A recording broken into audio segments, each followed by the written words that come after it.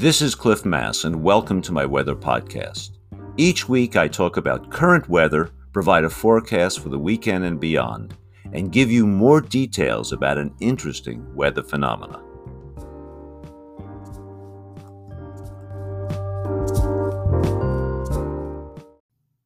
It's time for the forecast, and let me give special attention to Election Day.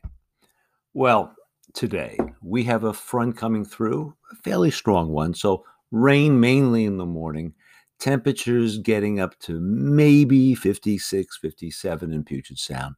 Lots of clouds, so day today, Friday. Now, this weekend looks really good. A ridge of high pressure will build over us. Temperatures won't be exactly toasty. Mid-50s is what you should expect, but there'll be plenty of sun. It should be pretty much completely dry over the whole weekend. It's a great weekend to get out there and enjoy looking at the leaves, and the colors are near primo right now. Monday is a transition day. The ridge starts moving inland. Some clouds start coming in, but it'll actually be a warmer day with southerly winds bringing in warmer air. Highs probably around 60, so not a bad day, but then things go bad. The ridge pushes through, we get into this moist southwesterly flow, and so Tuesday, on Wednesday, and Thursday, and even Friday, I expect showers. And not only showers, but I expect the temperatures to start cooling back. Upper 50s on Tuesday, mid 50s on Wednesday, lower 50s on Thursday, and then you're not going to believe it. We get into Friday and Saturday, temperatures will be down into the 40s and maybe not even getting above the mid 40s next Saturday and Sunday. So a real cool down. And I know exactly why this is happening. We're getting this trough developing along the West Coast that brings in cool Canadian air right over our region. Now, with that precipitation and cooling, you can expect snow in the mountains, particularly from midweek on. So we're going to get a freshening up of the snowpack a bit, at least from Wednesday through Sunday. Now, the big day that everybody's concerned about is Election Day. And there'll be two places in the country that won't have good weather on Election Day, and that's us and New England. A gigantic ridge will be dominating the middle part of the country. So I expect almost the whole United States, except for the Northwest and the Northeast, will be warm and dry. So that'll optimize voting. Won't be so good where we are. It'll be blustery and it'll be cool and showery and much cooler along the East Coast. They could even get some snow in the northern part of New England. How that's going to affect the votes, I don't know. Less people are voting on the final day these days. A lot of mail-in ballots. But in any case, most of the country will have very good conditions. Thanks for listening.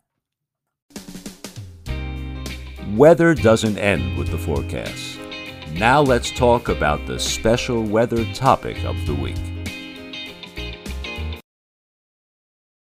Hurricane Zeta struck the Gulf Coast on Wednesday, and it did so as a Category 2 hurricane, a storm with winds reaching 110 miles per hour. There's a lot of damage, power outage to over 1 million people, heavy rain and some flooding, and there was a storm surge along the coast that did some damage. But, we hear about hurricanes hitting the southeast of the United States all the time. But you never hear about hurricanes striking the West Coast. Why is that? I'm going to tell you why here in this segment of the podcast. Hurricanes are tropical cyclones. They're storms which have intense low-pressure centers right in the center with an eye wall with strong winds surrounding the eye. The energy source of these tropical storms, these hurricanes, comes from the warm waters of the tropics. And these warm waters provide not only warm air that helps warm the atmosphere, but large amounts of water vapor that evaporates off the ocean surface. Now, as the water vapor gets pulled into the storm, and as it rises in the storm, it condenses into clouds and precipitation. And such condensation from water vapor to liquid water provides a large amount of heat that strengthens the storm. You warm up the storm, Warm air is less dense than cold air. That causes the pressure to fall at the surface, which draws more air in, and the whole thing revs up. Now, it turns out that during condensation, the heat that is released is the heat that was put in initially by the sun evaporating water off the tropical oceans. You're just getting it back. Now, if you want to impress your friends, this heat that is released inside of hurricanes as the water condenses is called the latent heat of condensation. Now, for hurricanes to rev up, they need to have a warm ocean surface below them. And I'm talking about warm temperatures of 80 degrees Fahrenheit or more. Hurricane Zeta strengthened over the Gulf of Mexico, whose temperatures were about 82 degrees Fahrenheit, warmer to the south near the Yucatan, a little cooler near the U.S. Gulf Coast. Now, there's pretty warm water in the Gulf of Mexico, but consider the situation off the west coast of the United States. For us, the temperatures offshore are much cooler. This time of the year, generally in the 50s offshore, and even cooler near the coast where it could be even in the upper 40s. There is no way a tropical storm can develop off our shores.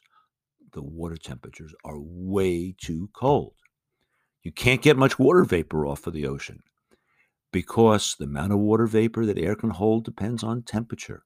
And a cold ocean and the cold air above just can't get that much water vapor. Potent storms, can develop off the West Coast, but they come from a different source, not from the warming of the ocean surface, but from the differences in temperature north-south. So let me talk about our storms, the great cyclones of the Pacific. Now, our cyclones, our Pacific cyclones, they're also called mid-latitude cyclones, can be as strong as Category 1 to 3 hurricanes. And our storms are much bigger in scale. Tropical cyclones and hurricanes may be 300 to 500 kilometers in diameter. Ours can be twice or 3 times as big. Now, as I mentioned, our cyclones, mid-latitude cyclones, get our energy from the difference in temperature between the tropics and the poles. It turns out this temperature difference is largest in the mid-latitudes. It's concentrated in mid-latitudes, and you can think of that as a concentrated energy source for our storms. The most powerful of the Pacific cyclones that I know about was the Columbus Day storm of 1962. And that storm brought winds of over 150 miles per hour to the Oregon and Washington coasts, and over 100 miles per hour to the interior, everywhere from Portland all the way up to Bellingham. This storm was the equivalent of a Category 3 hurricane. And by the way, one more thing. Our powerful storms have a profound amplifier in their effects, and that's our big trees. Here in the Northwest, we have big trees. And when one of those trees fall, when a 150-foot fir falls on a house, it splits that house in half. In the Southeast, well, they have palm trees, which don't do as much damage. In any case, I hope you enjoy hearing about these different storms.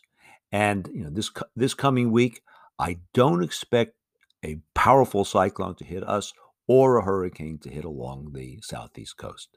Thanks for listening. Thank you for listening to my podcast. Feel free to send me your questions or any topics you would like me to cover. This podcast will be available every Friday morning on my blog and major podcast platforms. If you would like to support this podcast, feel free to use the Patreon link on my blog. See you next time.